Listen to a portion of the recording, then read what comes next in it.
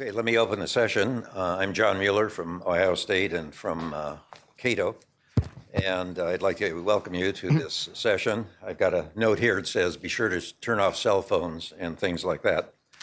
As you're well aware, 25 years ago, an article written by Francis Fukuyama in the journal National Interest went viral, as before the words went viral had become known.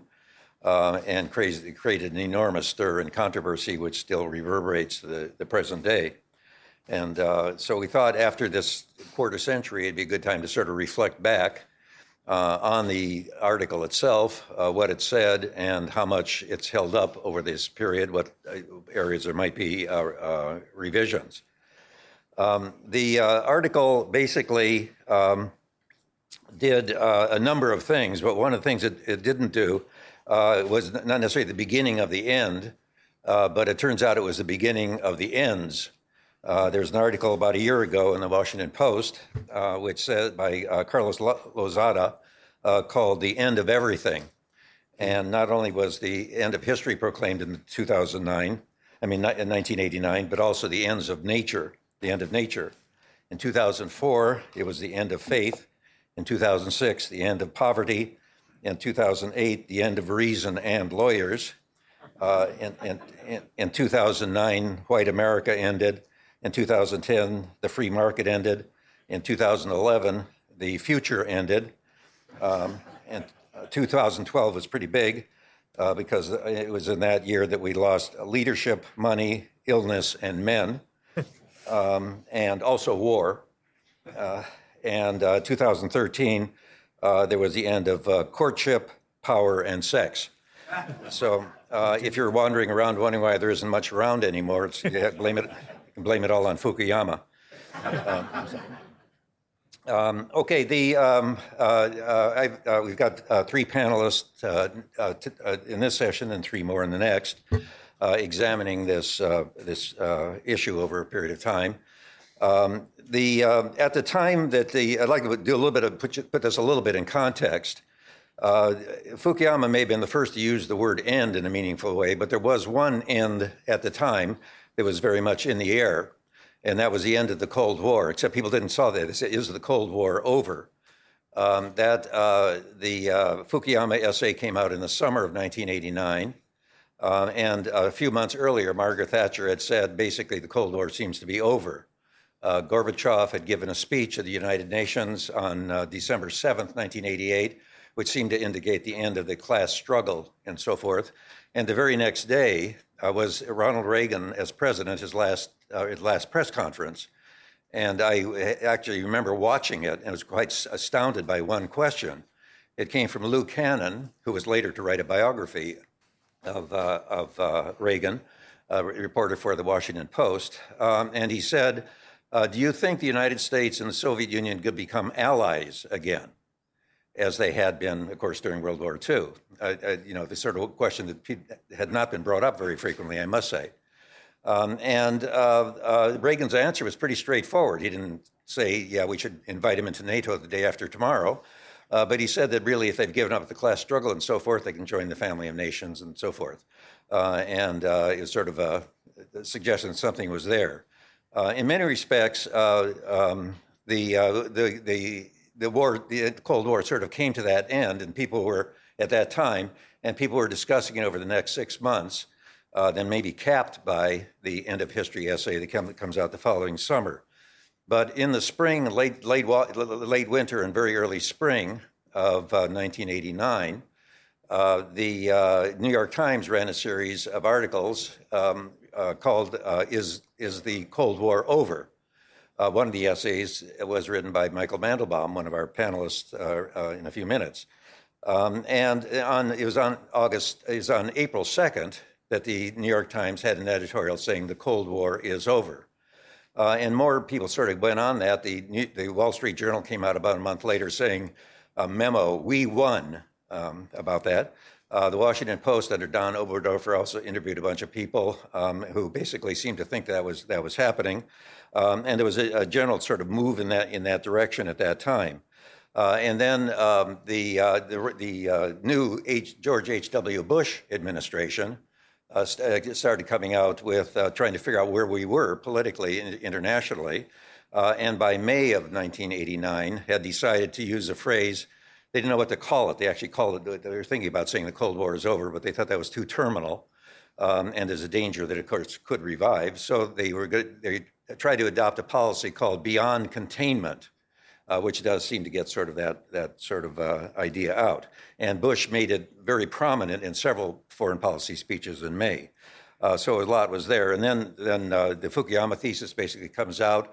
And in many respects, the Cold War began really to end, I think, with the Polish election of June 4, 2014, which the president was just in Warsaw, basically to celebrate, when the Communist Party was essentially, even in a somewhat rigged election, voted out of office. And things really began to change. And later on, of course, the fall of the wall later in November.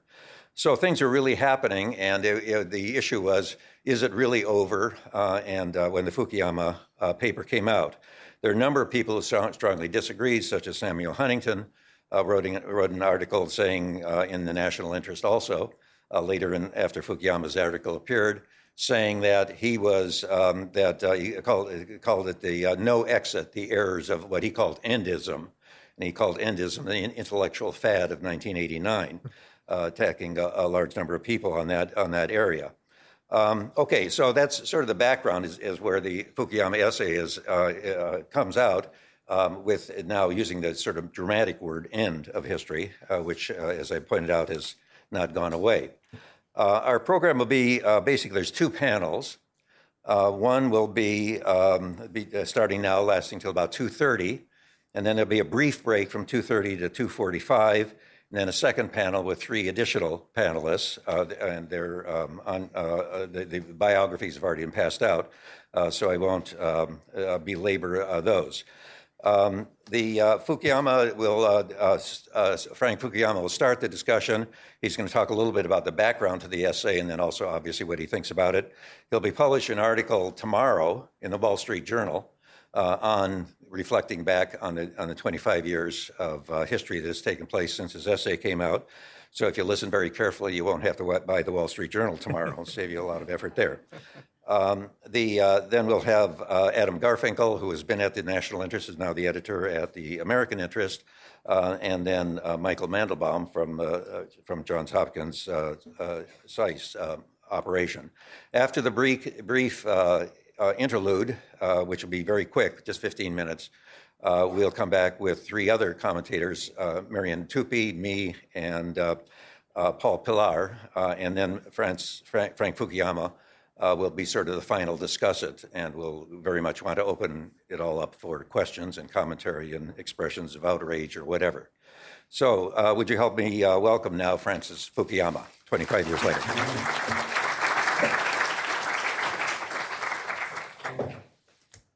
Well, thanks very much, John. I'm really grateful to the Cato Institute for sponsoring this event, and to John personally for taking the interest and the time to organize it. And it's great to be back in Washington. I've been in California nearly 4 years now, and it's wonderful to see a lot of old friends and colleagues from different phases of my earlier life here in the room today. So thanks very much. And by the way, are we going to have questions in this session, or are they all going to be reserved? There's time, I think, if that's okay with you. Okay, fine. Okay, good. All right, so John asked me to talk really on two subjects, to first say a little bit about the origins of the article, and then to do the retrospective 25 years later. So let me do each of those in turn. So I'm, and I've actually been asked this question at regular intervals in the last 25 years. If any of you have heard any of this previously, I apologize in advance. But let me just give you a little bit of the background, the intellectual background of how this all came about. I was an undergraduate at Cornell University, and one of my first teachers at Cornell was the late Allen Bloom, the political theorist, who was himself a student of the political philosopher Leo Strauss. The very first course I took as an undergraduate, as a freshman at Cornell, was a seminar that Bloom taught on Plato's Republic, and that's why I ended up being a classics major. so that I could learn Greek, essentially, and be able to read Plato and Aristotle in the original Greek. And I spent most of my undergraduate years reading political philosophy. And one of Bloom's associates had been the Franco-Russian philosopher Alexander Kojève. He's very little known in the United States, but is quite prominent in France, because in the 1930s and into the early 1940s, up to the German occupation, he taught a very, very famous seminar that virtually every important mid-century French intellectual attended at one time or another. Then this included Jean-Paul Sartre, Raymond Queneau, Raymond Aron, that entire generation of French intellectuals. And the notes, Kojève didn't really write organized books, but the notes to that series, that seminar, was eventually published under the title L'Introduction à la lecture de Hegel, Introduction to the Reading of Hegel.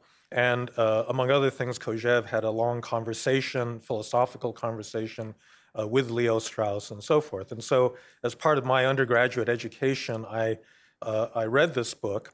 And it was really, so the idea of the end of history comes from Hegel. In the Phenomenology of Spirit, he talks about the culmination of history. But Kojève, in his usual rather dry and understated way, made this remarkable assertion that, yes, the essence of understanding Hegel was that history had ended, and he had a precise year in which it ended. It ended in the year 1806. It ended with the Battle of Jena, in which Napoleon defeated the Prussian army and brought Prussia to its knees in the course of the Napoleonic Wars. So we have it on record that actually history did not end in 1989, it ended in 1806.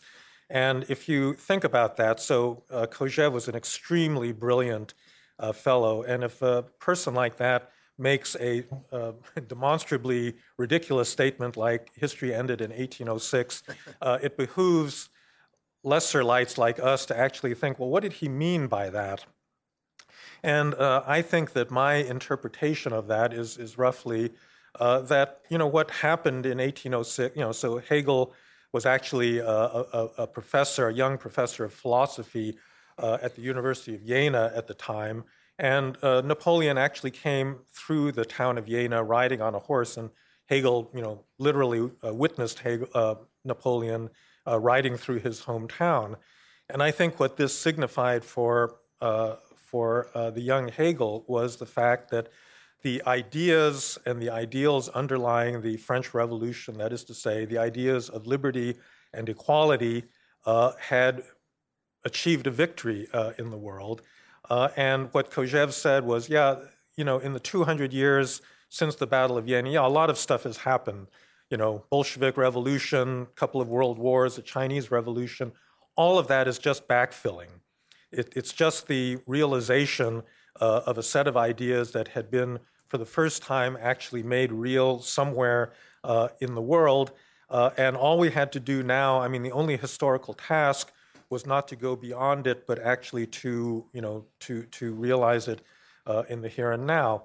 Now, of course, Kojève's own political position was a little bit complicated because it was revealed by Dominique Offray and a number of other people after he died that he was actually for a while under the pay of the KGB and had been a communist, at various stages of his career. And in his own writing, there was a certain ambiguity as to whether the end of history was really something like liberal democracy or of the sort practiced by the European Union, or whether it was the more socialist version of this.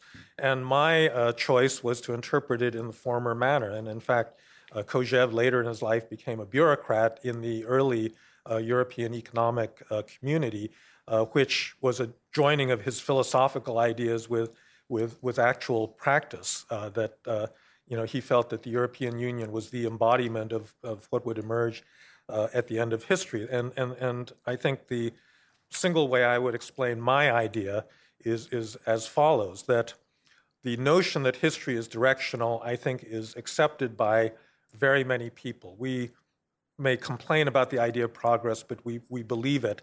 We believe that there's something like modernization and development. And the question is, where does the arrow of that historical process lead?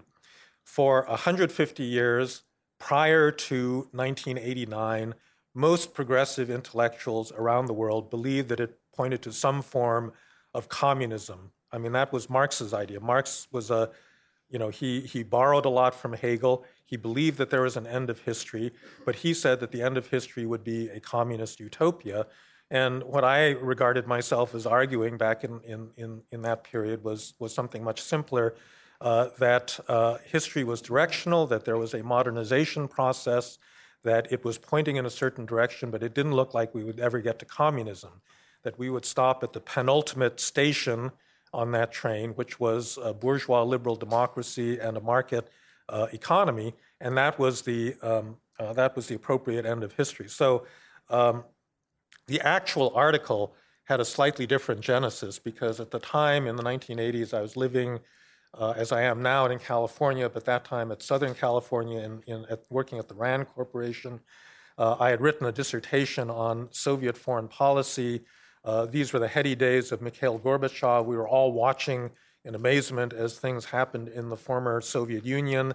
I had actually been working on a project on domestic Soviet politics, and I don't know if it's the same speech that John referred to, but at one moment, I think sometime in the year 1988, I was reading a Gorbachev speech, and he had this line in it that said, "The essence of socialism is competition." And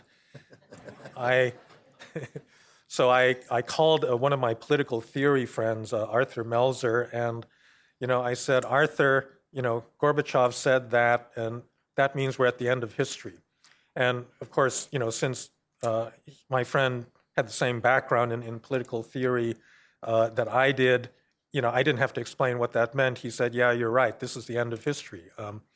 And so I guess sometime in the winter of 88, 89, I was visited by a new editor of a new journal called The National Interest that had been founded by Irving Kristol, and that person was Owen Harries, who I guess John had tried to recruit. Owen is a little bit in ill health now. He's getting a little bit elderly. He went back to Australia a number of years ago. I actually had the fortune of seeing him when I was in Sydney last August, but I think with the time difference and everything else, it was too difficult to get him into this seminar. But I remember very well, we were sitting on the nice patio outside of the Beverly Hills Hotel, and he said, "Look, I've got this new journal on foreign policy called The National Interest. Do you have anything for me?" And I said, "Well, I've been working on Soviet foreign policy and this and that. And by the way, I got this idea about, writing about the end of history." And he said, "Well, what's that?" And we went into this whole discussion of the intellectual genesis. And he said, "Okay, write it up. Sounds good." So I actually wrote the article. I believe I wrote most of it actually in Las Vegas and submitted it. And then in the meantime, George H.W. Bush had won the election. There's a new administration. My longtime friend Dennis Ross became the director of policy planning for James Baker. He called me and asked me if I would join his staff, so I did as the deputy director for European civil military affairs. I moved to Washington, but this article was in press, and it came out just about this time 25 years ago, sometime I think in June of 1989, as Tiananmen Square was unfolding and the like. And at that point, we're off to the races. And my life changed in a number of ways. The best way it changed was I actually never really had to get a real job after that. And I achieved a degree of, intellectual freedom about being able to write whatever I damn pleased, without having to go through tenure and things like that a lot of young academics do. And there's, I guess, one other thing to mention in the genesis of this. I did give that article as a lecture at the University of Chicago. I was invited by Bloom and by Nathan Tarkov at the Committee on Social Thought to give a lecture in a series that the overall rubric of which was The Decline of the West, question mark. And when Nathan Tarkov asked me to speak in that series, I said, well, yeah, I got this lecture on the end of history, but it's kind of the opposite from the decline of the West. It's sort of like the victory of the West. And he said, yeah, we're open-minded. You know, you can you can give that talk. So I gave, you know, kind of dry run of it at that point. And then, you know, I was in the government. I experienced this, you know, amazing series of weeks in which, you know, literally day by day, something, you know, very new and dramatic would happen in the former Soviet Union or in Eastern Europe. And I still remember how hard it was to adjust to this new reality. I recall going to a NATO planners summit. So all the policy planning staffs of the NATO allies met, and actually that meeting was held in the Riviera I think in late October of 1989. And then we went on from that meeting to Berlin because there had been this big refugee exodus out of East Germany, crisis that was accelerating. And I remember at the NATO meeting and then subsequently at the embassy in East Germany, the German representative told the group very definitively, you know, Germany will not reunify in my lifetime. And when we went to the embassy in East Berlin, and this was literally the first week of November of 1989, the embassy set us up with a lot of meetings with younger members of the SED, the German Socialist, you know, the Workers' Party in East Germany, because they said, yeah, there's all these civil society people, but that's not the future of East Germany. It's these young communists that are going to define the future. So we had these meetings, and then November 11th happens, and the wall comes down, and all of us, and even after the wall came down, so, you know, the first thought in my mind was, well, okay, so now we have to figure out, you know, what's going to happen now that the Warsaw Pact is coming apart. And there's still people in the State Department, you know, when I got back saying, okay, well, now we have to continue these negotiations with the Warsaw Pact, and, you know, somehow you're going to have this communist structure despite the fact that the linchpin had just, you know, collapsed and so forth. So it was a really hard, you know, it was really a hard thing to get adjusted to. I would say that you know, so I've spent a lot of the time in kind of answering critics at that point, and some of the, especially a lot of the ones out of the kind of empiricist Anglo-Saxon world had a lot of trouble just with the concept of the end of history because they confused end as termination with end as goal in the sense that, you know, Hegel and Marx had intended it. And curiously enough, the one audience that never had any kind of misunderstanding about what I was arguing were the Marxists. And in fact, there was a special meeting, you know, within the Cuban Communist Party after my article came out, kind of an emergency meeting in which they all got together and said, well, what do we make of this? You know, I mean, is this in fact the end of history? And actually, I think in the early days, some of the most intelligent and thoughtful criticisms, you know, of what I was saying really came out of that camp, where there are people that understood this concept of a progressive history and modernization, but could actually have a real argument over, you know, over where it was going. The other big, I think, aspect of the original, so the following year, I left the State Department, then I wrote the article into the book, The End of History and the Last Man. I think reflecting back on that book, the one part of it that I feel was underappreciated and underdiscussed was the discussion of thumos and recognition that constitutes the second half of the book and then culminates in the discussion of The Last Man, which I think was actually a fairly important part of that whole argument. And I think it continues to be important today. So, and it was extremely important to Hegel because, at least in Kojève's reading of Hegel, the whole historical process is not driven by material self-interest as modern economists would would argue it's driven by a struggle for recognition. So what is recognition? In Plato's Republic, so going back to that first seminar I took in the fall of 1970, in Plato's Republic, Socrates says there are three parts to the soul. There's nomos, there's reason, there's eros, which is desire, which is what economists would call your utility function. But then there's this thing called thumos, which in English is usually translated as spiritedness. But it really is the part of the soul that demands recognition. That is to say, it demands it demands acknowledgement of one's dignity and status on the part of other human beings. So it is a non-material aspect of the human psyche. And Kojève said, only human beings, as opposed to animals, are willing to die over a flag or a piece of cloth or, some other really material nothing that signifies recognition, because they care about their dignity, they care about the intersubjective recognition of their dignity.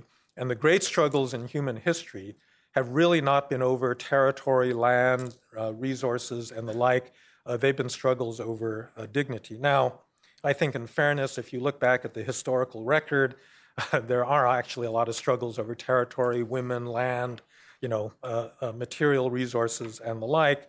But I think that anybody that tries to reduce politics simply to these kinds of materialistic factors misses a huge amount, because actually a lot of our politics does revolve around the politics of recognition. And in fact, a lot of what we understand to be economic motivation is actually a struggle over recognition. Adam Smith has a very nice account of this in the Theory of Moral Sentiments, where he says, the rich man glories in his richness, and the poor man is invisible to his fellow human beings. And that is to say, why does Larry Ellison or Bill Gates or any of these really, really rich guys care about, what do they care about in life? Do they care about making another, $1 billion? No, actually what they care about is being recognized for, being better than their fellows, or starting a foundation, or doing something, that distinguishes them from your run-of-the-mill multi-billionaire. And I think that today in the world, a tremendous amount of our politics actually revolves around these struggles over recognition. So identity politics, what have been the big struggles in American life over the last two generations? The civil rights movement, the feminist movement, now the struggle for gay rights and gay marriage. These are all recognition struggles. Especially the feminist movement and the gay rights movement were led by middle-class people whose economic subordination was really not all that great. And in fact, most of these people economically were coming from the upper middle classes or from elites of various sorts. But the issue for them was, it may have been money, but it was money as a signifier of dignity. That's the issue in gay marriage right now. It's not material benefits being passed on to you, your offspring and so forth. It is really about the fact that people want their dignity recognized as the equals of others. And I think in the nationalist struggles going on in Ukraine, Crimea, all of these places, again, there is a material component to this, but a lot of those struggles are struggles over recognition and dignity, and that continues, I think, to shape a lot of our international politics today. And that, is the aspect of the whole Hegelian account of history that then brings up this question of the last man, because Nietzsche, in a sense, reading Hegel, said, well, yes, if you get to the end of history, what happens? Because history is all about struggle. It's all about the desire to be recognized as greater. And if you have a society based on the equality of recognition, where everybody gets that equal recognition, but nobody has anything to aspire to, that you've got a just and equal society, it's materially prosperous, it's stable, there are no big fights. This kind of was like Clinton's America in the 1990s, where we could worry about Monica Lewinsky, as the major issue in human history. That's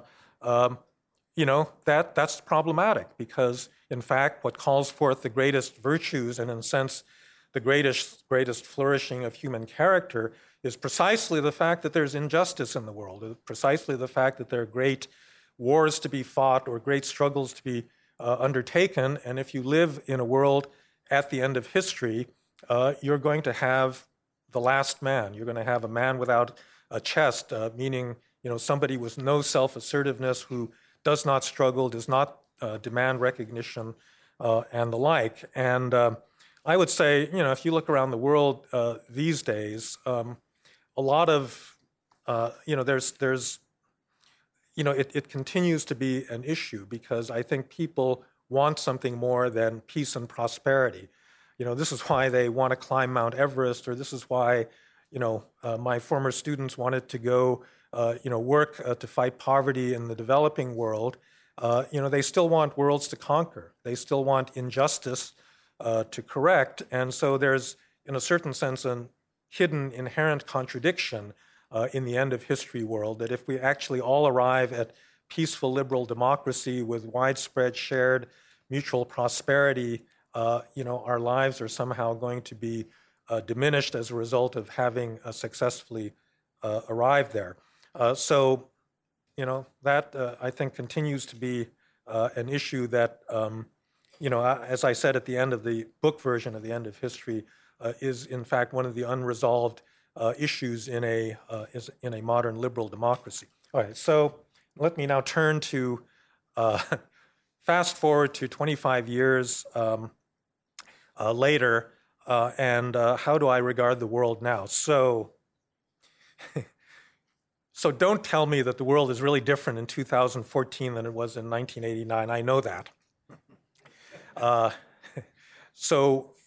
We got some real problems right now because I think just this year you've had both Russia and China. So first of all, Russia never developed in the way that we hoped. In fact, I remember Mike Mandelbaum right after the fall of the Berlin Wall saying that Russians actually seem to be much more European than we had given them credit for.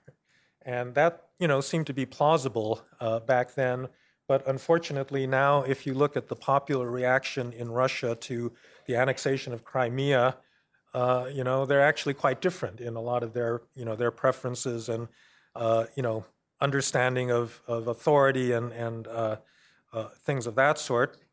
China, for its part, did not reform. Tiananmen was, as we all know, put down in a great deal of blood. They went on to be, unlike Russia, enormously successful in developing a modern high-tech economy, and they're on the move. So they're now slicing up Asia in little salami slices, hoping to stay under the radar. But they also, I think, like the Russians, have certain, and actually in the Chinese case, I really do think it's a struggle for recognition. They don't care about these stupid coral reefs and so forth in the South China and East China Seas. I mean, I think what they want is they want to be recognized as the number one power in that part of the world, which was their historic role in dynastic China. And after having gone through 100 years of humiliation and whatnot, they're back. And they're saying, we're back, and Japan, the United States are not recognizing that fact. And I think that's really what, the agenda that's unfolding. So we've got a big geopolitical problem. I agree with Walter Mead, our colleague at the American Interest, who wrote in Foreign Affairs recently that geopolitics is back. And I would say further that if you look at the performance of a lot of democracies around the world, there's also a lot that we could wish for. So some of it is just democratic backsliding. Thailand looked like a big success in the 1990s after it democratized and survived the East Asian crisis, but increasingly the society has gotten polarized between yellow shirts and red shirts, and finally the military stepped in and took over. Bangladesh, it holds democratic elections, but it's in the thrall of these two enormous clientelistic, highly corrupt political dynasties. Turkey has been backsliding into authoritarian practices under Prime Minister Erdogan. Nicaragua, Venezuela. I mean, there are a number of countries in Latin America that are clearly either highly corrupt or authoritarian, or pay lip service to democracy, but do not implement the essence of it. So all of that said, I think that we nonetheless need to have a little bit of perspective in terms of where we are in history. So if you'll permit me, I've got just a couple of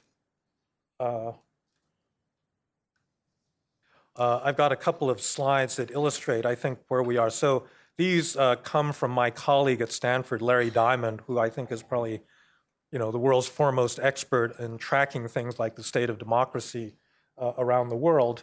But if you look at some of these charts, so these are largely numbers taken from Freedom House that every year comes up with indices of civil and political rights. It's actually remarkable what's happened in what Samuel Huntington called the third wave of democratization, beginning with the Spanish and Portuguese transitions in Greece and Turkey in the 1990s, accelerating through the transitions in Latin America during the late 70s and 80s. And then, the fall of the Berlin Wall was actually only the culmination of this big wave. It wasn't even a culmination. It was kind of midway through the wave, which was then followed by another wave of transitions in sub-Saharan Africa, in East Asia, and so forth. And so we've gone from a situation in which about 35 countries, or roughly 30% of the world's nations, were electoral democracies. And let's just forget about the quality of democracy, just an electoral, they hold elections. Only 35 in the year 1970, and by the year 2013, the number was about 120. Or about 60% of all the countries in the world. You can see this breaks things down by region, so Central Europe, Latin America, Sub-Saharan Africa, and so forth. So the different parts of the world went through these transitions at different points. The most dramatic one, of course, being in the late 1980s in Eastern Europe with the collapse of the Soviet Union. But it's an impressive phenomenon because it's really occurred all over the world. Again, this breaks things down by region and by the quality of democracy. So you're a democracy if you just hold elections, but you're a liberal democracy if you also respect civil and political individual rights. And again, you get different performance in different parts of the world. But Diamond notes that there has been what he calls a democratic recession. I really am cribbing because these are literally his PowerPoint slides, so I want to acknowledge that. But that expansion peaked in 2005. It declined to 116. We're back up to about 120 in 2013.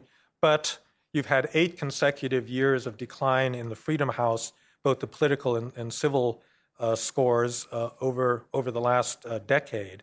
And so the ratio of gains to losses, there's been progress in places like Burma, Kenya, but there's been backsliding in other places. But the ratio of gains to losses, it's been worsening as time has gone on. And so there have been more setbacks and fewer advances, all right?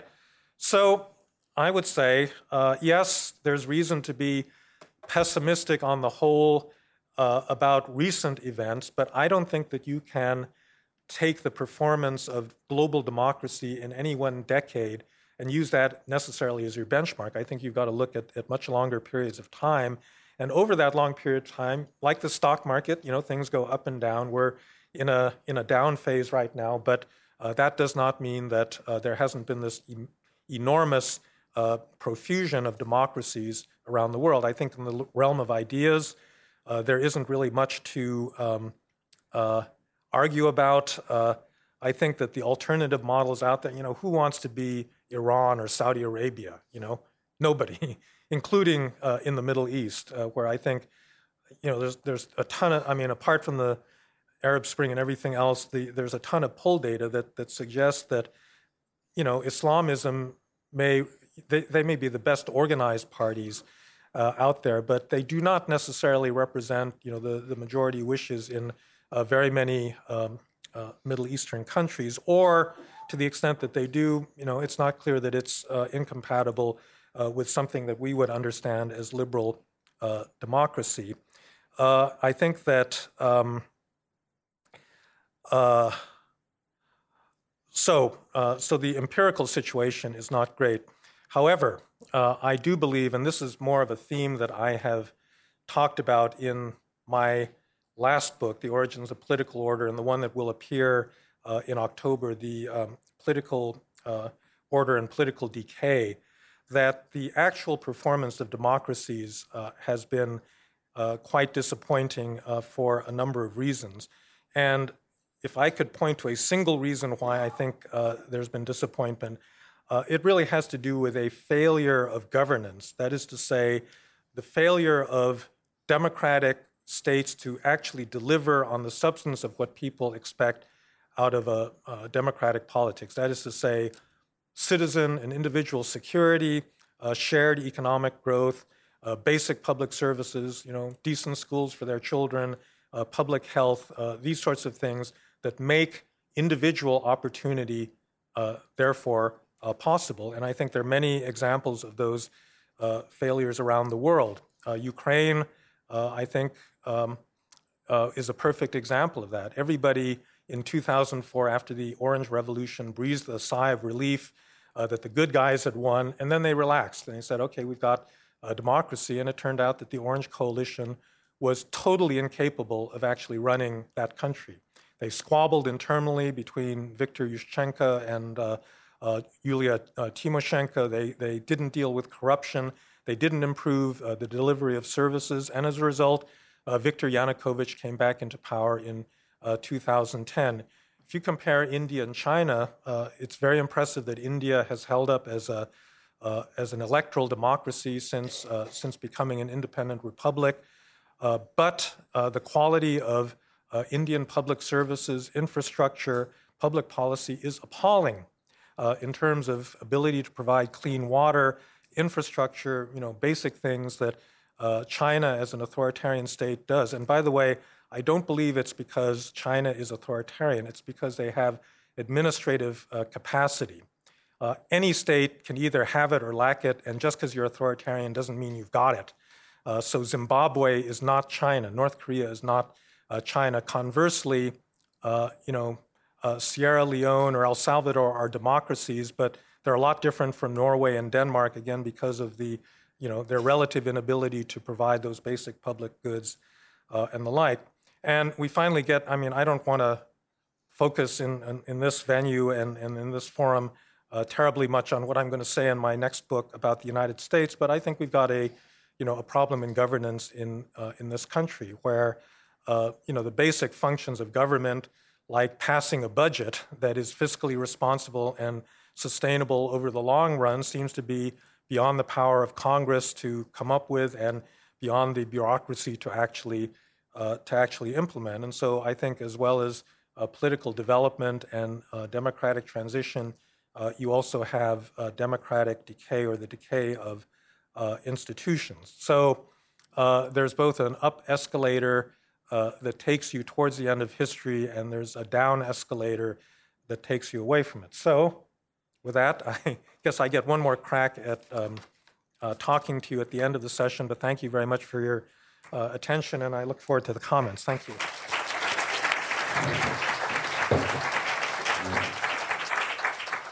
Okay, thanks very much, Frank.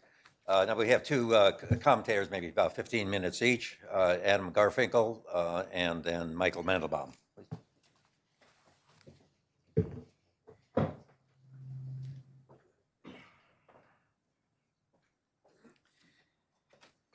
15 minutes, huh? Well, Frank and I have known each other for at least, I think, 20 years or something like that. And so most of you probably know he's the editorial board chairman of the American Interest. I've had the privilege of working pretty closely with Frank over the last 8 or 9 years and before that. And there's nobody, no social scientist, no thinker that I esteem more than I do Frank Fukuyama. And these two books that you mentioned, the Origins of Political Order, and then Political Order and Political Decay, which is out in October, I think. To me, anyway, these are the two most brilliant sort of synoptic books on political sociology that I've ever read. And so if you haven't read the first volume, I recommend it. And if you have read the first volume, of course, you'll want to read the second one in October. Although I've known Frank for all these decades, and although we've been together many times, I don't think I've ever followed him on a podium before. I don't like it. But I'll do the best I can. First thing I want to mention is that the original article back in 1989, was one of those articles that magazine editors absolutely love. Because it, sort of like the Mr. X article of George Kennan and a few others, one by Albert Wallstatter back in the 50s, there are a small number of essays that manage to sort of pluck out of the air sentiments that are sort of floating about and present them in a compelling unitary framework so that people can see what all of these fragments actually add up to. And the End of History essay was such an essay. And so editors love these things because whether you agree with it or not, or agree with it in part, it galvanizes an important conversation. And when I was editor of the National Interest, and now that I'm editor of the American Interest, I published a lot of things that I don't agree with because there are things you publish that, again, galvanize important conversations. They create useful collisions.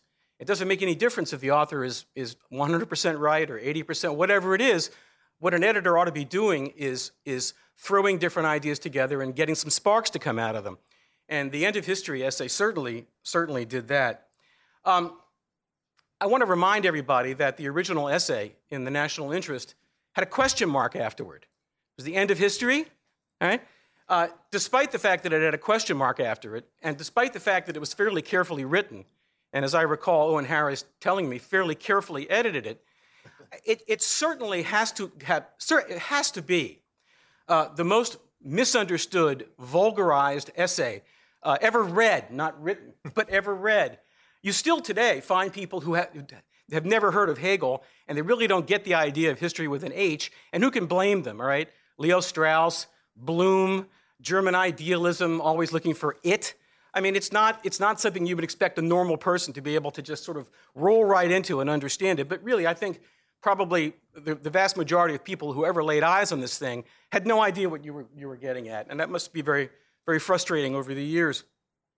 The piece that will come out tomorrow in the Wall Street Journal is not the first second thoughts that Frank has devoted to the End of History concept.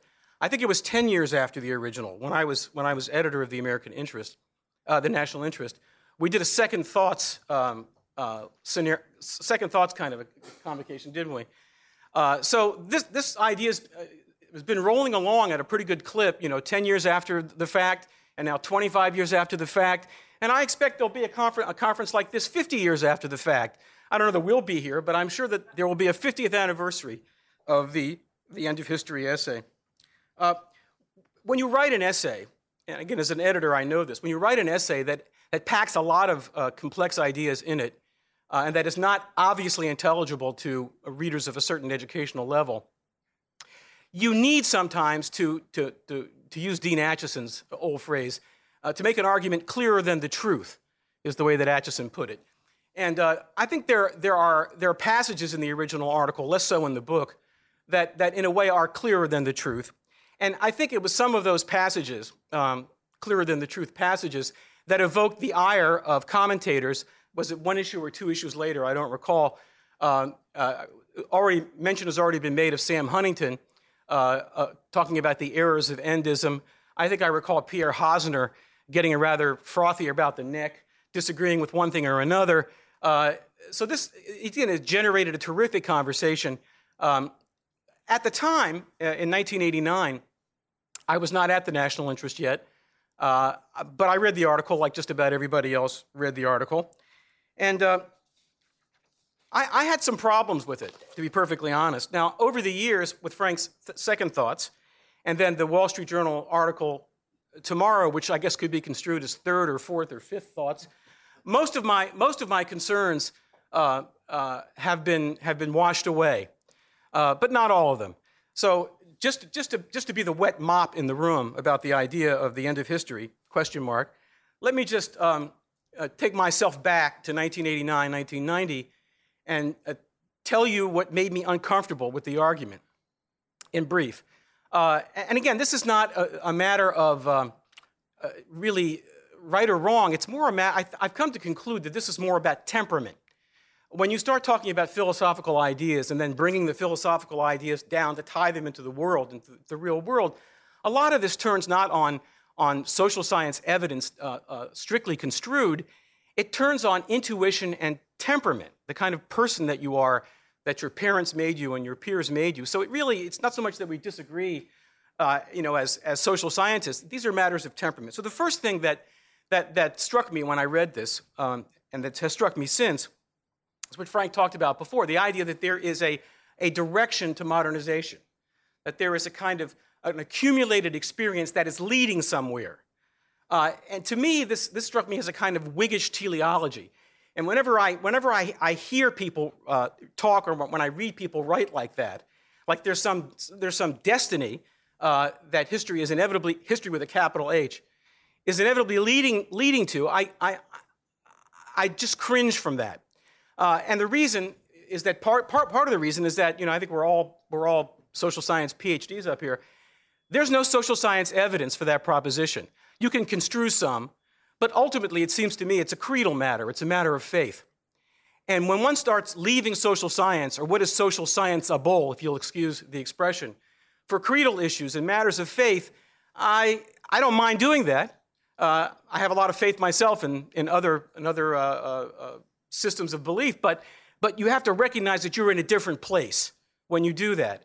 And so there was this subtle movement from what seemed to be an historical narrative or something that could be approached through social science into this Whiggish teleology, which struck me as something different. Moreover, the tradition out of which this progressive modernization, political and economic modernization came out of, was not entirely, but by and large, a materialist narrative. Now, Frank just very elegantly said toward the end of his talk that it's not by material factors alone that history is made and that human beings are motivated. And that's, through most digging, that's perfectly correct. But the tradition out of which this idea comes, of course, Marx being the best example, I guess, was largely a materialist narrative. And that also made me slightly uncomfortable back in the day. The second thing that made me uncomfortable about it at the time was the endism in it.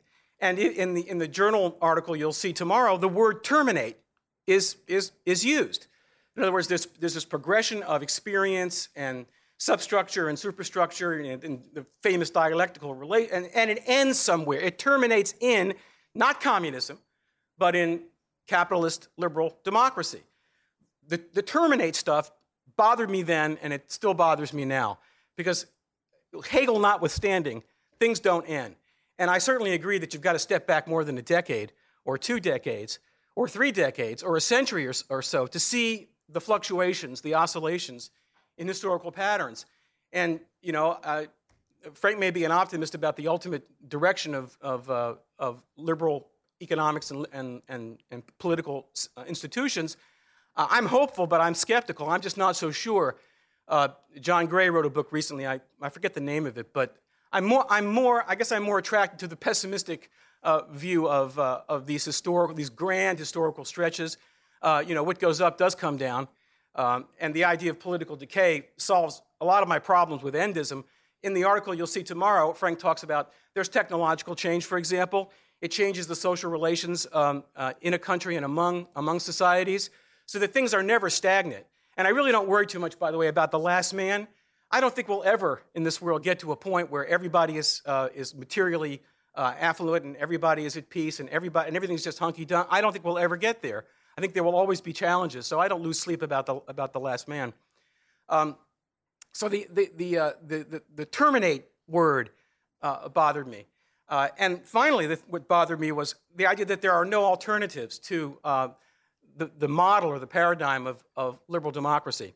It seemed to me at the time, and it still seems to me now, that when you look at the Cold War and the ideological dimension especially of the Cold War, what you really had was one facet of the Enlightenment, whether it was the Scottish Enlightenment, you know, Gertrude Himmelfarb notwithstanding, pick your Enlightenment, a contest at a level of high ideological refraction between the denizens of the Scottish Enlightenment and those of the bastard child of the Enlightenment, namely Marxism-Leninism.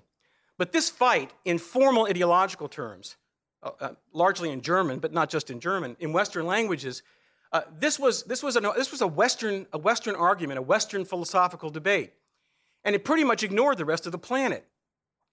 And it's always seemed to me that there is an alternative to Western capitalist liberal democracy, but it is not an alternative that is commonly articulated in ways that we understand it, in ways that we are trained to hear it. And what I mean by that is essentially what Frank calls in the first volume of the Origins of Political Order, the primordial societies, the societies that have not yet or have not created the Weberian state. And even where there is a state, the societies really live beneath it in networks of various shapes and sizes. There are people who still, many, I haven't done the math, a lot of people on this planet who still are organized according to tribe and according to clan and according to ethno-linguistic definition. And there are many places in the world where there's never been a state, as in the Weberian sense, so that you can't decay down to it because it never really existed in the first place. And I think there is this sense of, you might say, to use Tanya's phrase, who never made it from Gemeinschaft to Gesellschaft. I think that is an alternative to the liberal capitalist order. It's a collectivist alternative that doesn't have a formal voice in terms of the ideological thinking that we are accustomed to hear. And then finally, and I think Frank would agree, and I think his discussion of difficulties of governance speaks to this. The whole premise of the end of history, it seems to me there's an unstated premise, and that is that the Westphalian territorial state is essentially the unit of account. It's the unit of measure. I suppose you could say, well, there could be capitalist economics on some other political platform other than the state, the territorial state, and there could be there are lots of forms of accountability that are not formally democratic by our sense of rule of law. But nevertheless, I think at the time that it was written, certainly, and I think mostly since, there's a tacit predicate below the line of sight that this is all basically on the platform of a global system of states. But what if there's something problematic about the modern territorial state? What if the state itself is being attacked or is being eroded from various social and political forces? I wouldn't miss the opportunity to show you the new issue of the American Interest, which I know you can't see back there in the back, but basically it's the famous drawing of the Leviathan on the cover of Hobbes's book, right?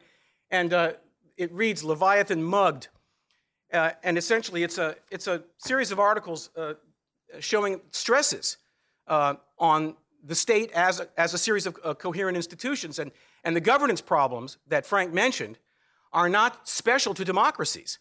There are autocracies that also have very similar, sometimes worse governance problems.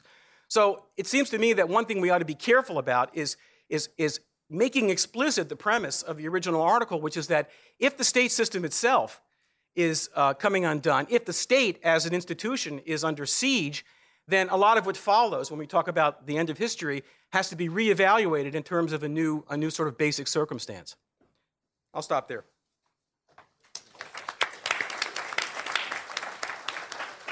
Michael.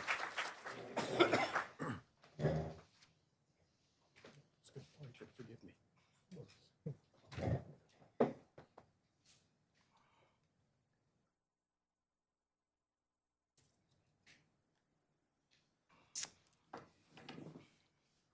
Frank was right.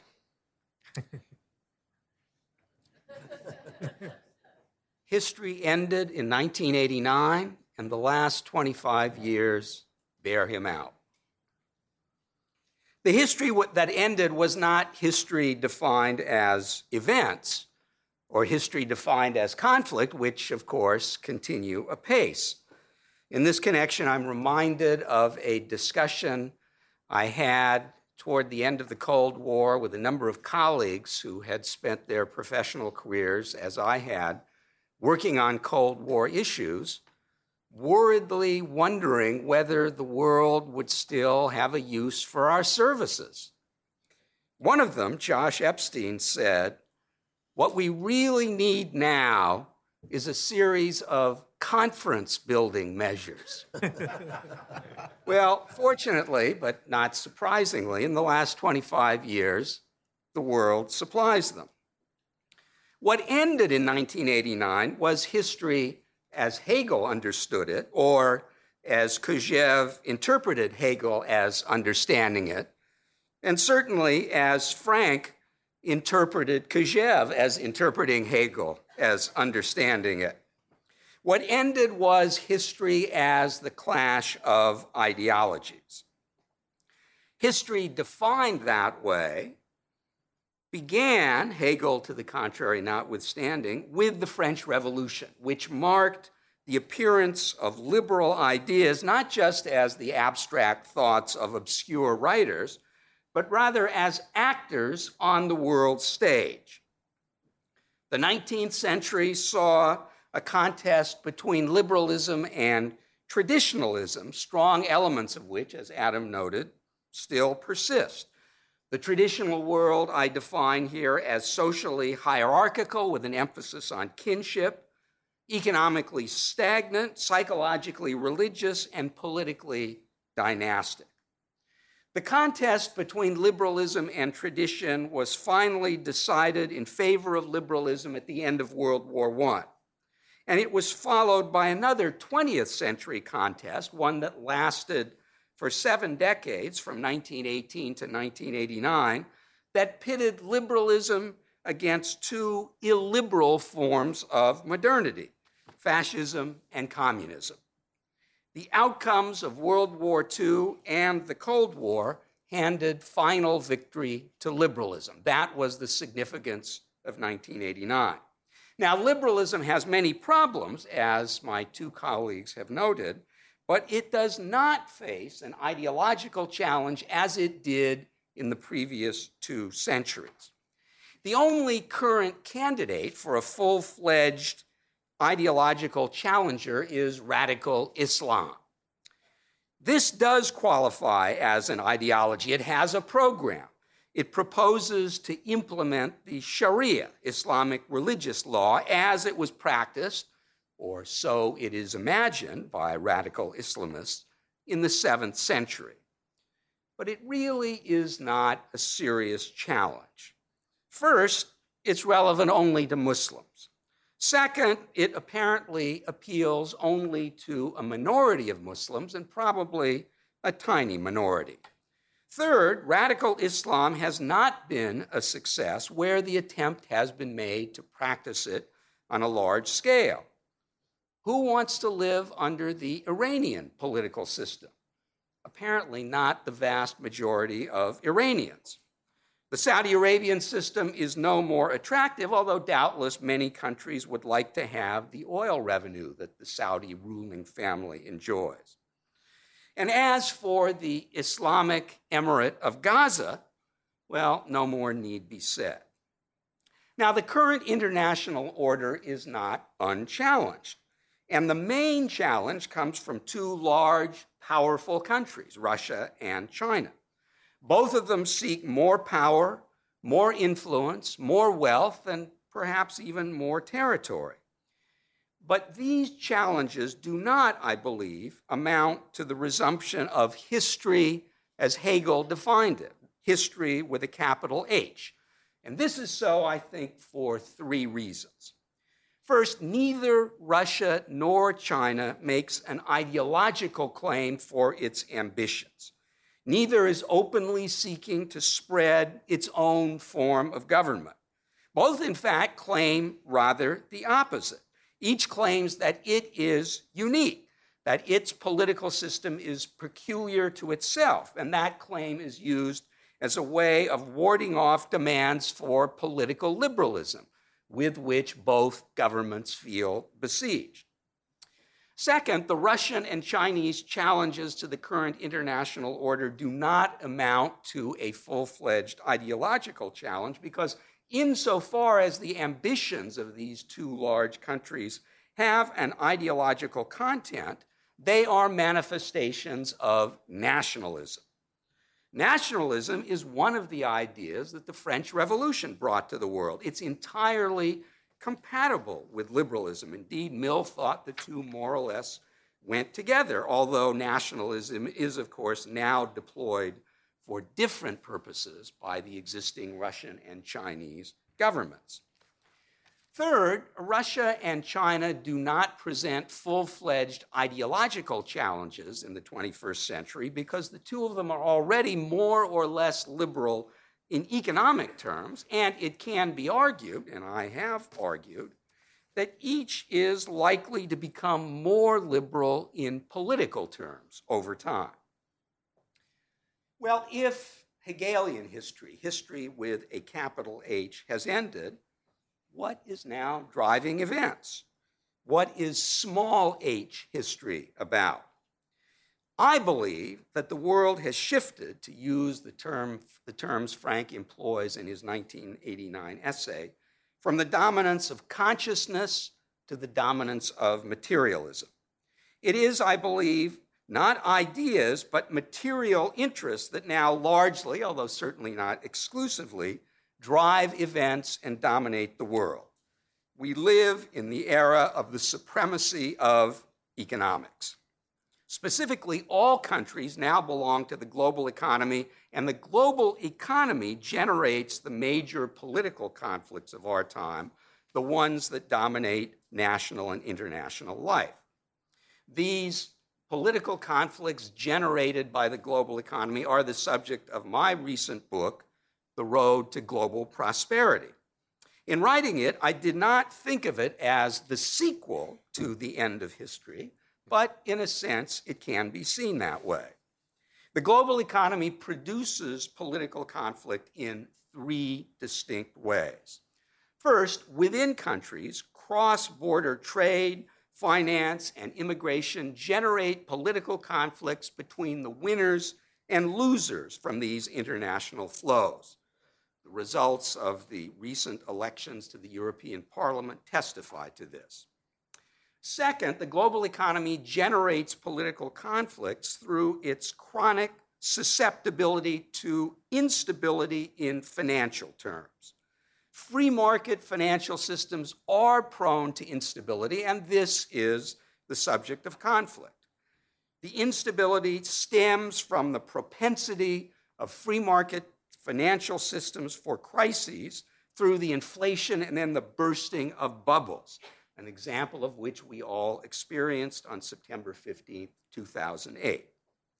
Third, conflict arises from the global economy through the difficulties of what is sometimes called development, by which is meant economic growth. This means that the world is far from conflict-free, but all of this takes place within the same broadly legitimate framework. The disputes that we experience around the world today are numerous, but they're also, in the main, technical, parochial, and generally peaceful. So where does that leave us? Well, at the end of history, Frank foresaw a world, a post-ideological world, that would be, among other things, boring. Is it boring, as he foresaw? Well, that, of course, depends upon your idea of boredom. And boredom varies according to taste. I'm informed, for example, that there are some people who actually find baseball boring, hard as that is to believe. But whether or not the world is boring, it is less war-prone.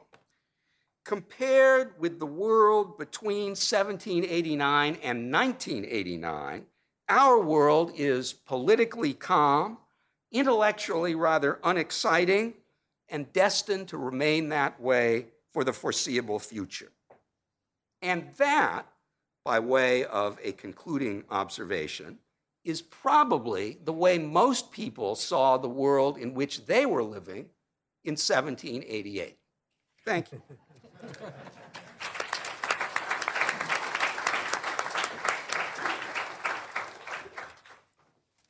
Okay, we have a time for at least a few questions, and then we'll take a break, have the second session. I forgot to mention, but I assume you know, that at 4:30 there'll be a very nice reception out there with real food and real drink, which you can look forward to. So do we have a couple of questions here and there? Yes, sir, in the middle.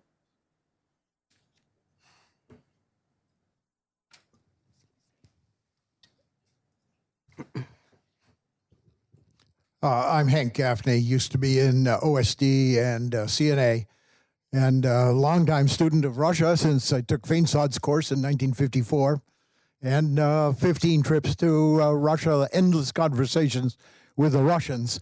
I would not put Russia in the same framework as China right now.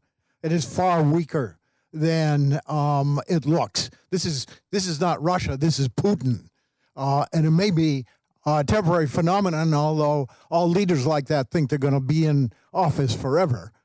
And there is a much larger European streak within Russians, as I've known them, but they have felt very stiffed by the EU, the most formidable non-working bureaucracy in the world, on one hand, and worrying about China on the other hand.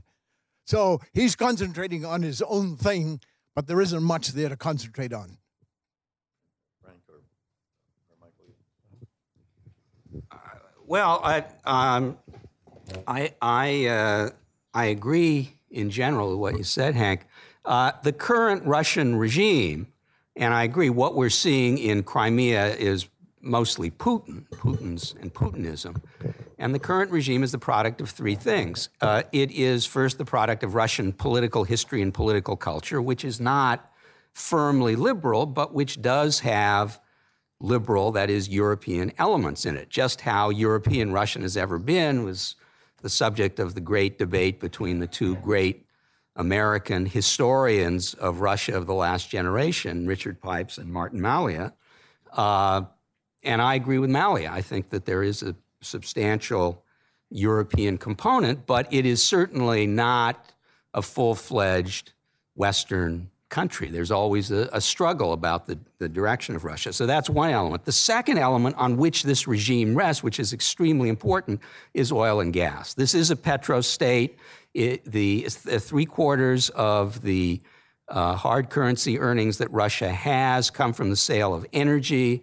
Putin became popular because he happened to be president at a time when the globally traded price of oil rose from about $23 to $120 a barrel. He was the guy playing the bass tuba the day it rained silver dollars.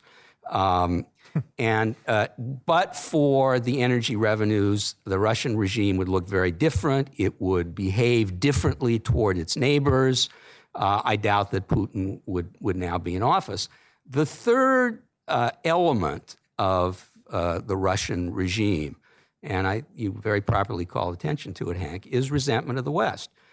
This is not the strongest element. It's the weakest of the three. It's not determinant, but it does exist. We do bear some responsibility for it, especially by virtue of our ill-advised and counterproductive decision to expand NATO in the 1990s. And it is worth noting that when Putin has talked to Russians about what he was doing in Ukraine, this is distinct from the propaganda that the media pumped out. He didn't talk about their fellow countrymen in danger and the obligations that they had to their fellow Slavs and their fellow Russians. He talked about how they had been pushed around too long by the West, and it was all the fault of the West, and the West is arrogant. So I believe that this regime will not last forever. I believe it is within the power of the West to undercut this regime if we would undertake, that is, we and the Europeans would undertake energy policies that the Europeans show no sign of being willing to undertake. And therefore, it seems to me that the major issue, if and when Putin goes, is the one to which Frank made reference, and that is what kind of regime is Russia's political culture able to support? Well, yeah, I would just say that one of the reasons that Russia, I agree with you that it's not in the same category as China because it's a very unbalanced type of development that is so heavily dependent on energy that I think it's not a generalizable model. And it does prove that, one of the major supports for authoritarian government is, in fact, resource wealth. That, to the extent that there are a lot of holdouts, it's because governments don't need to tax their own populations to get revenues and therefore can't be held accountable by the people that pay taxes. If I could add one point on that, it basically fits also with Frank's talk about recognition. I was very impressed in the 1990s when NATO was being expanded, something I generally would be in favor of. In fact, I wrote an article once about getting the Soviet Union under Gorbachev into NATO. But what was happening was there's this pushback, not from Putin types, but from liberal, Western, East European-oriented people in Russia, really finding it offensive. And it seemed to me that was something that really ought to have been taken much more into account overall and wasn't. Just one short comment. I certainly agree that Russia is weak in many ways. It seems to have led the president to refer to Russia as a regional power. And when I heard that, I thought, okay, it's a regional power, it's weak in many ways, but then there are these several thousand nuclear weapons and means to deliver those weapons. And that is the difference between, in my opinion, something other than a regional power and what Russia is, however weak, today. Let's read down here in the front.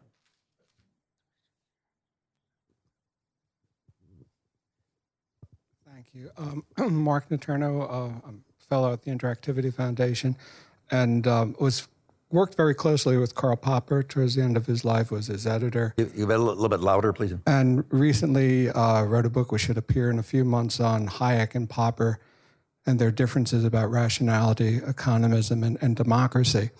And I think that you have your finger on something very important when you talk about the desire for recognition, and yet at the same time, I wonder about the end of ideology, especially when we're living in a country ourselves, which seems to be, whether you call it, when I say something is ideology, I just mean it's a philosophy I don't like, but philosophically very much divided to the extent to which it's difficult to different sides to have even respectful and tolerant political discussion.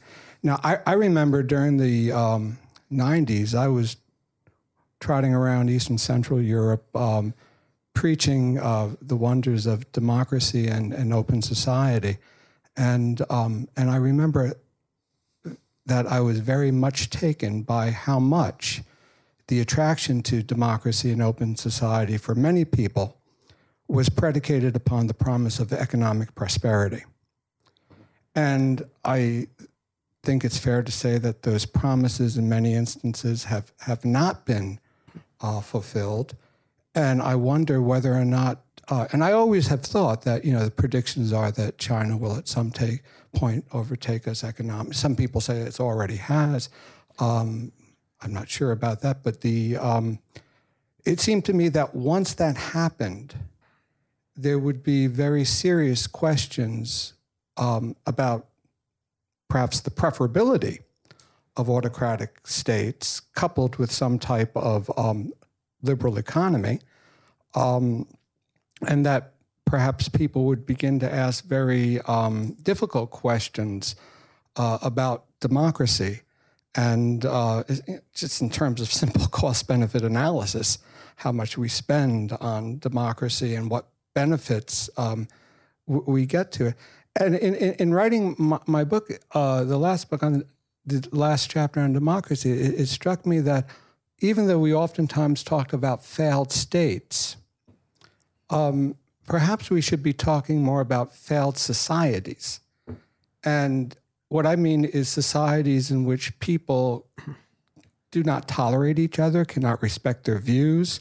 I think ours, to a large extent, qualifies in that realm right now. So I just want to throw those comments on the table. I do think that this idea about recognition for dignity is very important.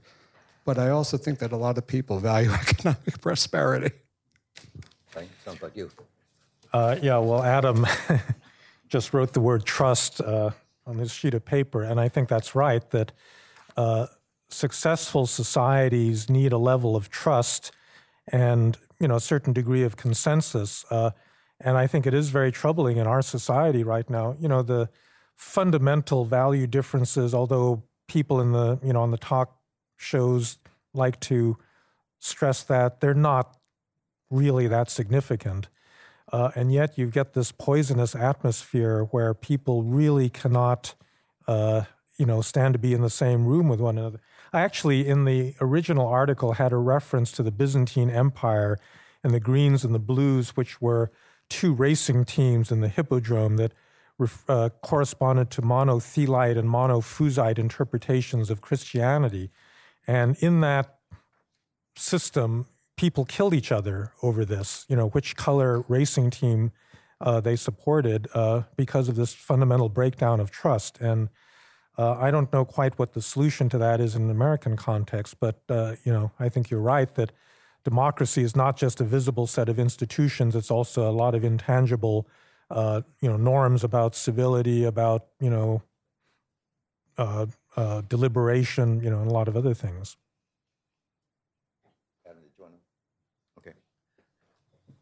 Okay, why don't we stop there, take a 15-minute break, back here about 2:40. We'll have 3 more presentations, each quite brief, about 15 minutes, and then we can really open it up. Frank will be back to comment on the commentators, and then we'll end it out at time for the reception afterwards. So thanks for your attention. I'll see you back in 15 minutes.